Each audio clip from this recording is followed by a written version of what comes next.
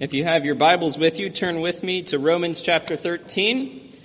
We'll be looking at verses 1 through 7 of Romans 13. If you're using the Pew Bible from the pew racks in front of you, that's on page 948. We're now well into the second half of the book of Romans, which began in chapter 12. How do we live based on the truths of the gospel of chapters 1 through 11? The first section of chapter 12, verses 1 through 13, concerned how we relate to one another. And Pastor Ben last time showed us how when we get to verse 14 of chapter 12, we're entering sort of a new section, which is how we as Christians relate to those outside the church. So we are now looking at a different section. And that section now is, well, as we consider how we relate to those outside the church, the question then naturally arises, how do we relate as Christians to our civil authorities in the government? So, with that, give your attention to the reading of the Word of God from Romans 13, 1 through 7. Let every person be subject to the governing authorities, for there is no authority except from God. And those that exist have been instituted by God. Therefore, whoever resists the authorities resists what God has appointed. And those who resist will incur judgment. For rulers are not a terror to good conduct, but to bad. Would you have no fear of the one who is in authority? Then do what is good, and you will receive his approval, for he is God's servant for your good. But if you do wrong, be afraid. For he does not bear the sword in vain. For he is the servant of God, an avenger who carries out God's wrath on the wrongdoer. Therefore, one must be in subjection, not only to avoid God's wrath, but also for the sake of conscience. For because of this, you also pay taxes. For the authorities are ministers of God, attending to this very thing. Pay to all what is owed to them. Taxes to whom taxes are owed, revenue to whom revenue is owed, respect to whom respect is owed, honor to whom honor is owed. Amen. Let's pray. Our great God in heaven, we do humbly come before you this evening asking that by your Spirit you would illumine your word, that you would open our eyes to see wonderful things in your law, and that you would soften our hearts so that we may be not stubborn and resistant to what your word would tell us, but open, receptive, and seeking to prayerfully apply it in our lives. We ask in Christ's name. Amen. The old adage goes that the only two sure things in life are death and taxes. And while it's a little tongue-in-cheek, I think that tongue-in-cheek adage is popular for a reason. There's something of a profound truth that it expresses. There is something inevitable about government. You are born under a civil authority. You currently live under a civil authority. You will always live under a civil authority, and you will end your days under the civil authorities. Now, why is that? If you ask the philosophers and the political theorists, you'll get a lot of different answers on why it seems that government is just this inevitable fact of human existence. If you asked maybe some of the Enlightenment philosophers, they would have told you, well, it's a social contract between two different parties agreeing to bestow authority and submit and offer mutual benefits and duties and things like that.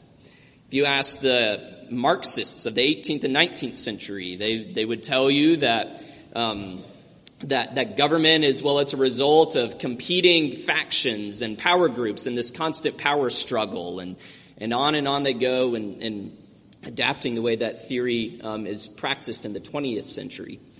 If you ask maybe even some kings in the ancient world, they would have told you about the old theory of the divine right of kings and kings being directly appointed by God. Or even in the ancient Near East, Pharaoh was considered the direct incarnation of the gods and therefore directly governed all the people. And we could ask so many other people, and there's all kinds of answers on there on why we have government. But the answer of the Bible is something a little different from all of these political theories. There is an element of truth to all of them to one degree or another. But at the end of the day, the answer of Scripture is something different. The answer of Scripture of why there is government is simply this: God ordained it that way. God has created a world that functions through human government. And it is because God has created the world in this way that the Apostle Paul now calls us to submit to the governing authorities just as God has created us to do. That is the thrust of the apostle's argument in this passage, and I'd like us to look at it under three headings this evening. First is the root of government. Second is the role of government. And third, our response to government. And now I think it's important for us to say here at the outset that this sermon is not a time to explore all kinds of possible nuances and different difficult situations and questions we may have about what is a truly complex topic of the Christian and the civil authority. The Apostle Paul, quite simply, is not concerned here with questions of, well, what do you do if the government asks you to sin? He would have an answer for that. He knows what the other apostles said in Acts chapter 5. We must obey God rather than men. He's not concerned with all the other complex questions of, well, what do you do if it's not clear what the proper civil authority is at the current time, or all these other little things that we could ask. That's not the aim of this sermon. That's not the aim of this text. What the Apostle Paul is doing here is he is going back to first principles, and he is saying, how has God created the government to work, and how do we as Christians, in virtually every circumstance, interact with the civil government? That is the question we're seeking to answer tonight. So first, this question of the root of government. What is the root of government? Where does it come from? Now, this question is all important. You get this question wrong, you get the entire passage of Romans 13, 1 through 7 wrong. This is the basis of Paul's argumentation. So, for instance, there's a popular version of interpreting this passage that generally gets used to try to work around the apostles' commands to submit to the civil authorities. And this interpretation is based on a theory of how Paul and the time he is writing in and the government he's writing in. And the interpretation goes, well, the apostle is writing before Nero begins his intense persecutions of the church. And really at the time, the Roman authorities are relatively friendly to the Christian church. And so that's why the apostle can have this really positive outlook on the civil authority. And that's why the apostle can call us to submit to and honor the civil authority. Now, the problem with that interpretation is it's just, for one, not how the apostle argues in this passage. He doesn't argue in a way that is specific to one particular government regime that's around and in power in his own day. He speaks very broadly. He speaks very generally, governments in general. He's not confining his argument to his own particular day and age. He's talking about all days and all ages.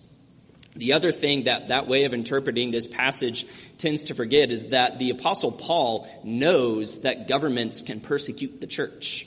He's very well aware of that.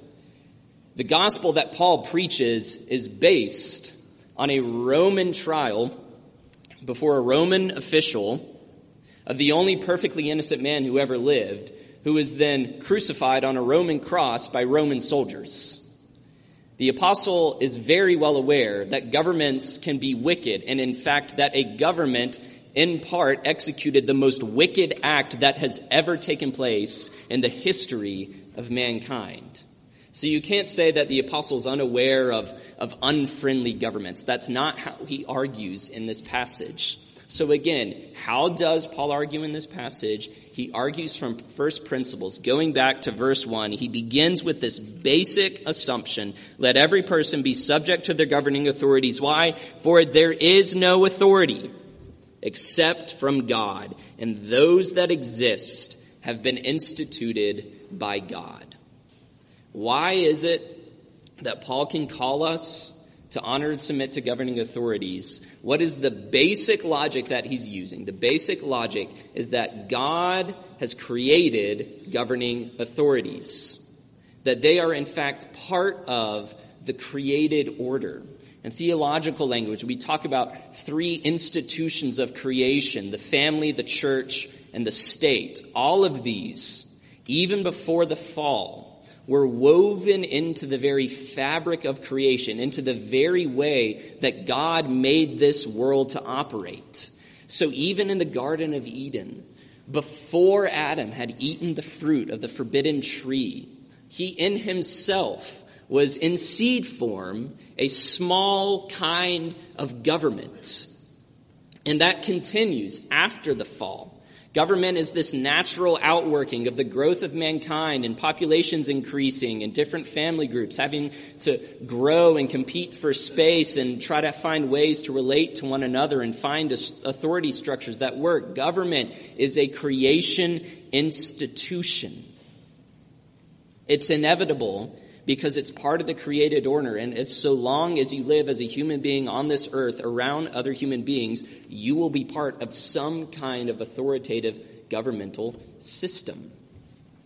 So when we ask the question, where do governments come from?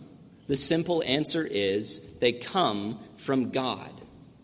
Governments come from God Almighty. And if we want to ask the question, how are Christians to relate to civil authorities? How do we interact with them?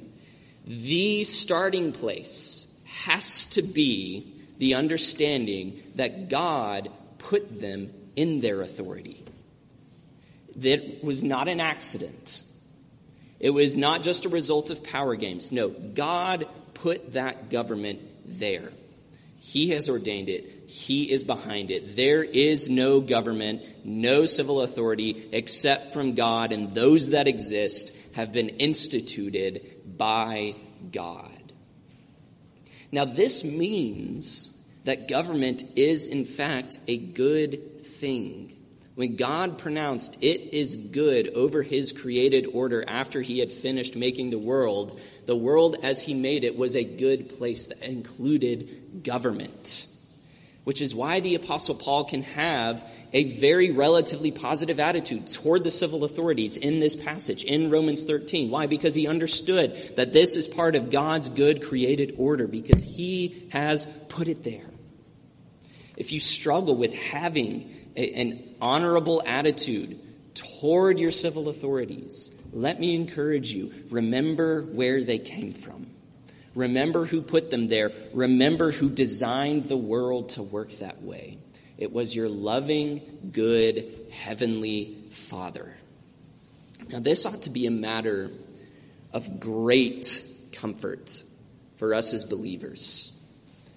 It's very easy in our highly politicized world to really view government as the end-all, be-all. Everything rises or falls with the government. The thing that is most important about my personal welfare, about the welfare of our country and my neighbor and those around me, it all has to do with who's occupying the White House, who's sitting on the Supreme Court bench, who's legislating in Congress, who's running city council, who's in City Hall.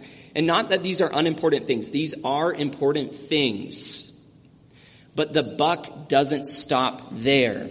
The buck doesn't stop in Washington. There is another who is behind all of it. And that someone is God Almighty. And he is the one who controls all of it. Proverbs 21, verse 1 says, "The king's heart is like a stream of water in the hand of the Lord, and he turns it wherever he wants."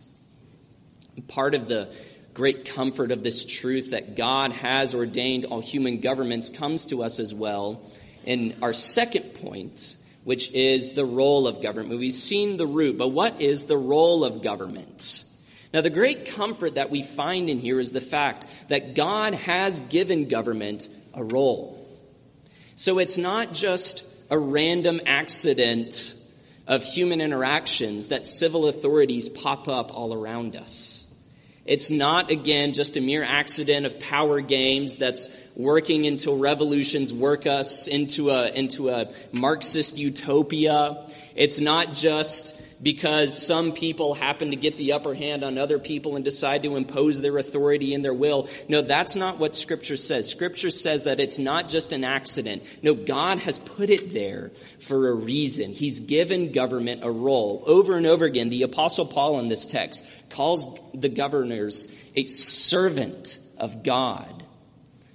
He even at one point calls the governing authorities, verse 6, ministers of God. He has a purpose in mind, and he is using them. And the Apostle Paul gives us that purpose in verses 3 and 4. It is a twofold purpose. Positively, the government is meant to promote good, but negatively, it also suppresses evil. Look again at verses 3 and 4. For rulers are not a terror to good conduct, but to bad. Would you have no fear of the one who is in authority? Then do what is good, and you will receive his approval, for he is God's servant for your good. But if you do wrong, be afraid, for he does not bear the sword in vain, for he is the servant of God, an avenger who carries out God's wrath on the wrongdoer. God has ordained government to exercise terror over evildoers. The apostle says that the government is a terror to those who would do evil. That is, that the governing authorities inspire terror in the hearts of those who would consider doing horrible, wicked things. They inspire terror in the hearts of those who have been subjected to their governmental wrath. Terror in the hearts of those who are undergoing punishment from the governing authorities. The basis of that terror is found again here in verse 4. Verse 4 says that God has given government a sword. The government does not bear the sword in vain. God has taken the sword, power, force, forceful authority, and he has placed that into the hand of the civil authorities to exercise their God-given right to punish evil, to restrain evil in this world. So when the government carries out punishments on wrongdoers, and yes, even at times lethal force, as the image of a sword evokes, it is not just a group of people imposing their will on a helpless minority. It is God's very wrath being exercised by servants of God on this world to preserve it from absolute chaos, absolute anarchy, and all the mass population and the general public being subject to the whims of horribly wicked, evil, depraved sinners. Back in chapter 1, verse 18 of the book of Romans, the apostle noted that even now the wrath of God is being revealed against all ungodliness and unrighteousness of men. And one of the ways that God Almighty reveals his wrath, brings his wrath to bear here and now, on this day, prior to the great day of wrath and the day of the Lord and the day of judgment, part of the way that he does that is through his government authorities that he has established, carrying out his wrath through the power of the sword. Now, earlier in this text, just a little bit back, in fact, verse 19 of chapter 12, recall that the Apostle Paul notes this. He said, "Beloved, never avenge yourselves, but leave it to the wrath of God. For it is written, 'Vengeance is mine, I will repay, says the Lord.'" Now, ultimately, the way that we do what the Apostle Paul in chapter 12 is talking about is we wait on God and we patiently wait for his wrath to be exercised on the day of judgment when all those who are evil and wicked and persecute his people are given perfect justice from a perfectly holy and good God. But even now, as we wait on the day of judgment, God in his mercy and his goodness, who knows that we are an impatient people, that we are not perfectly long-suffering like he is. Even now, he shows us his wrath. He guarantees the full bringing of his terror on the wickedness of this world, even now in our lives. How does he do that? He does that through governing authorities, servants of God's wrath. This frees us up, people of God, to not feel the need for personal vengeance. In fact, to be able to repay evil with good, to heap burning coals on the heads of those who would do evil to us. Why? Because we don't have to be judge, jury, and executioner. Because God has ordained a judge, jury, and executioner. And he has done so here and now. And he asks us to allow those channels that he has ordained to exercise his vengeance in his way in this day and age. Now that's part of the role of government. That's the negative side. But there's also a positive side to this, as we mentioned earlier. There's a sense in which the government also is a promoter of good. Look again at verse 4. The apostle writes, "For he, the governing authority, is God's servant for your good." Now, a key question turns here on the interpretation of what Paul means when he says good.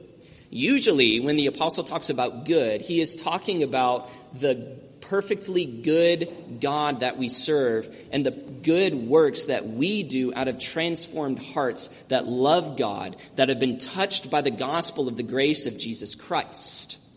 And while that's not entirely different from what the apostle is talking about here, that's not exactly what he means by good when he says, verse 4, that the governor is God's servant for your good. Now remember again the way that Paul is talking about governing authorities in this passage. He's talking in very broad terms. He's talking very generally. This passage could apply to all governing authorities, even those who haven't been touched by the gospel.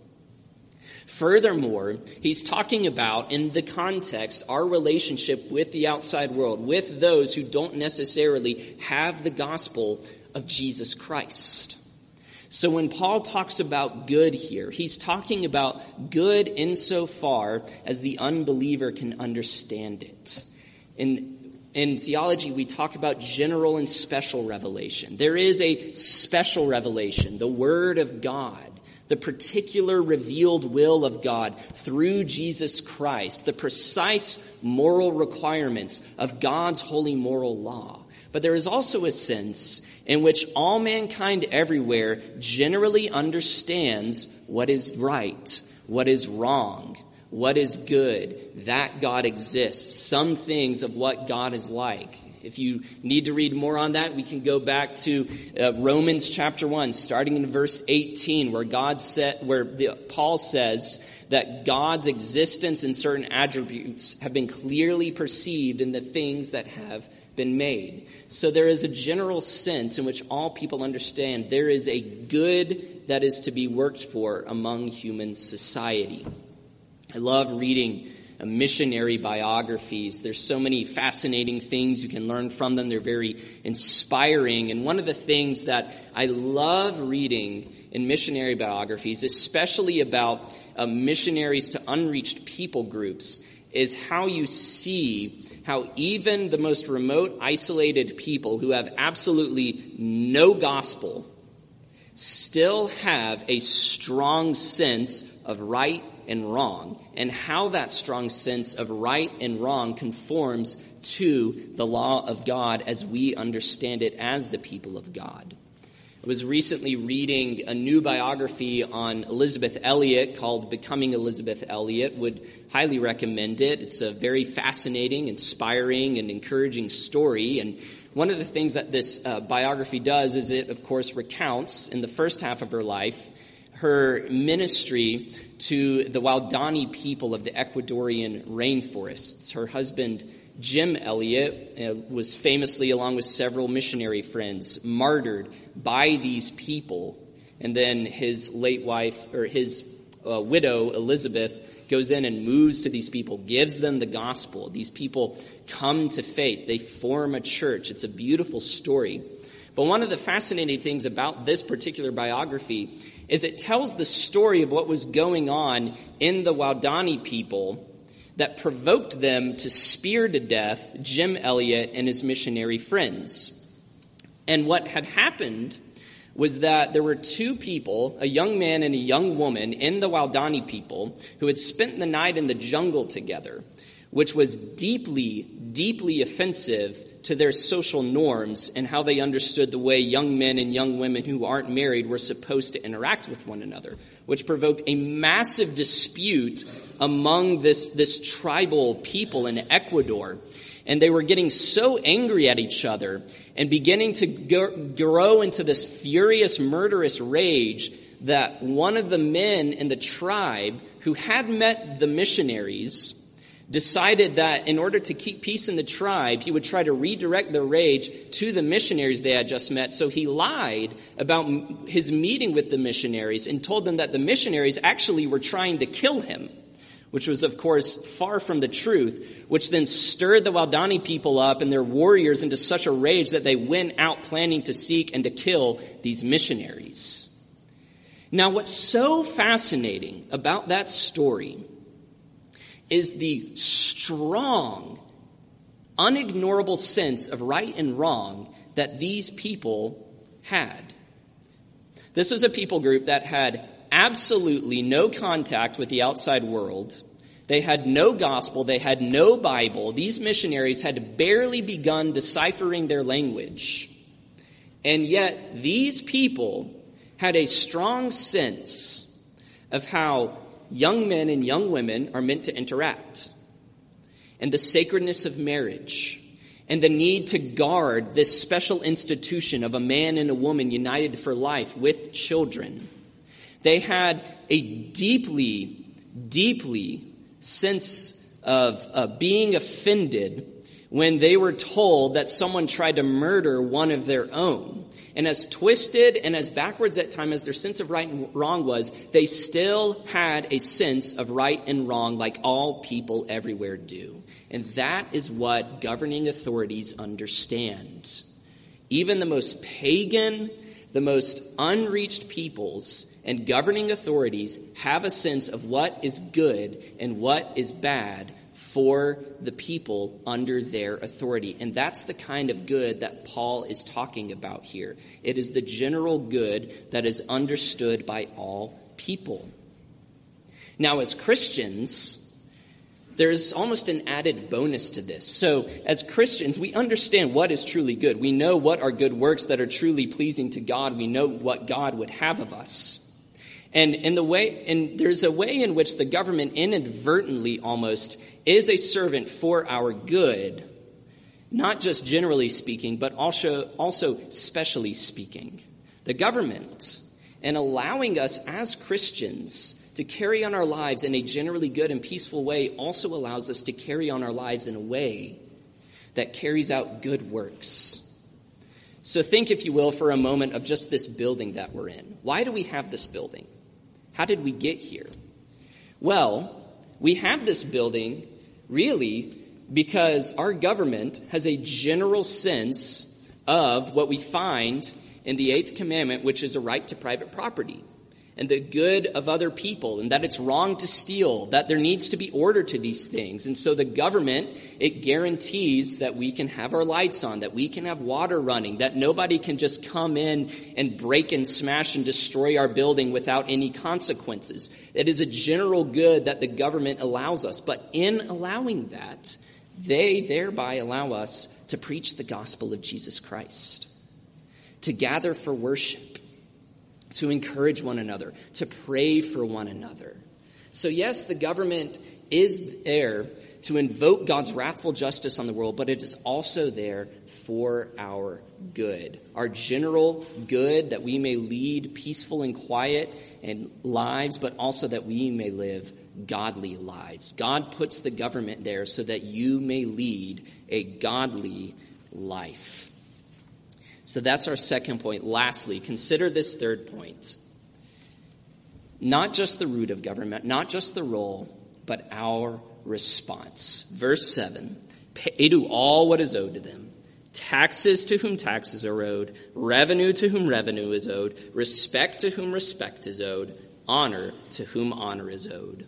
Once again, Paul answers our question, how do we as Christians interact with government, with a twofold response. First, we are called to submit. Verse 5, therefore one must be in subjection, not only to avoid God's wrath, but also for the sake of conscience. How do we as Christians respond to the government that God has given us? The first thing we do is submit.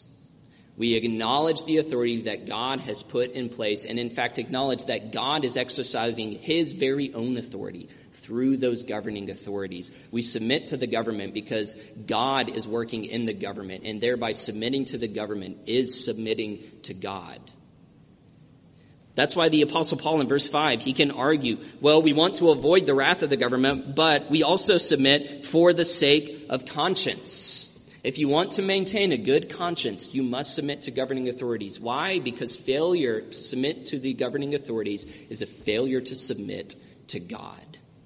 Now, that's the first part of our response. The second part, though, and this may be the harder part of verse 7, is Paul calls for us to honor our governing authorities.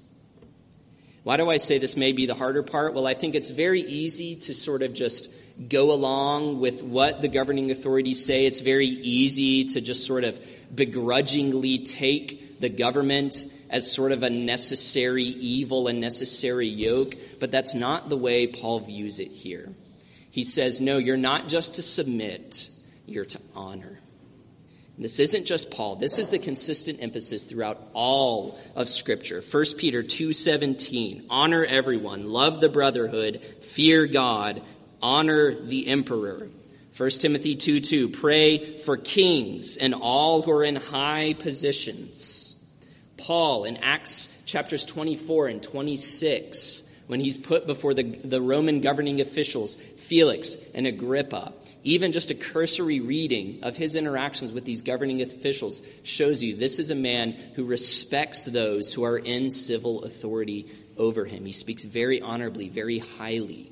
Even Jesus, before Pontius Pilate, while he acknowledges that God is above Pilate, that God has ordained all things, that he himself is above all things, he still interacts with Pontius Pilate in a respectful manner, in an honoring manner. It's not enough just to submit. We must also honor.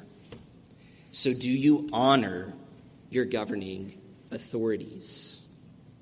I don't mean pretending that they're perfect. Honoring someone doesn't mean that you ignore all their faults, all their failings, and pretend like everything they do is perfectly good. But it does mean that you avoid things like slander or the national pastime of open mockery of your governing officials, of speaking well of them, of speaking of them in a way that recognizes the high pressures that they're under and the high authority and the high calling that they have been given, and how such little decisions that they can make can have such widespread effects. Do you pray for your governing authorities? The Apostle Paul explicitly commands that in 1 Timothy 2:2. Let me encourage you, if you feel in your heart that you have a hard time not just submitting but also honoring the governing authorities, this is a wonderful way that God loves to use to change the hearts of his people. When you pray for someone, it becomes very, very difficult to begin feeling bitterness and anger and hatred toward that someone. When you truly pray for them, do you pray for your governing officials? Because God has put them there, and he has put them there for your good. So yes, the only two sure things in life are, in fact, death and taxes. But this isn't a fact to begrudgingly endure. It's something to be thankful for. Because God is using his government to bring about his justice and his goodness in his world, even for his people. Let's pray. Our Father, we do pray that you would work in our hearts to do that thing which may seem so difficult so often, to submit to and, yes, even honor our governing authorities. Lord, we thank you for those you put in authority over us for our good. Lord, would you work in us by your Spirit to change our hearts like that of Christ's? And we ask in Christ's name. Amen.